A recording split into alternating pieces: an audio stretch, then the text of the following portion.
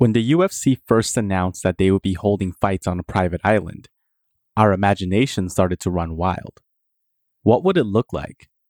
Would it be something straight out of Mortal Kombat? Are fighters going to be set up in a tournament format like the old Pride days? To our disappointment, it turned out that the private island was none other than Yas Island, a man-made multi-purpose entertainment center that the UFC had already visited 3 times in the past. Instead of a cool MMA show straight out of a video game, we were getting a rehash of Bodog fights. However, we do have 3 title fights in 3 highly competitive divisions. With UFC 250 already satisfying our tournament fix, this pay-per-view makes up for it with its sheer firepower.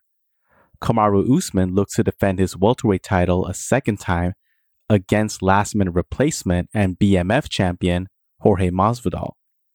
Alexander Volkanovski is heading into his first featherweight title defense, and what do you know? It's an immediate rematch against the former champion, Max Holloway. And finally, Petr Yan and Jose Aldo have the chance to become the new men's bantamweight champion after the abrupt retirement of Henry Cejudo. There's not a moment to waste, so let's start with the main event.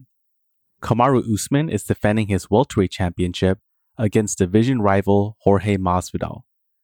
Keep in mind that Masvidal has had a stellar 2019, but has yet to step foot in the octagon in 2020. Pay disputes and contract disagreements have mostly been to blame, as this fight was originally slated to take place during UFC's International Fight Week. Without a resolution in sight, the UFC played hardball and replaced Masvidal with Gilbert Burns. With 8 days left until the fight, Burns tested positive for COVID-19, which forced him off the card.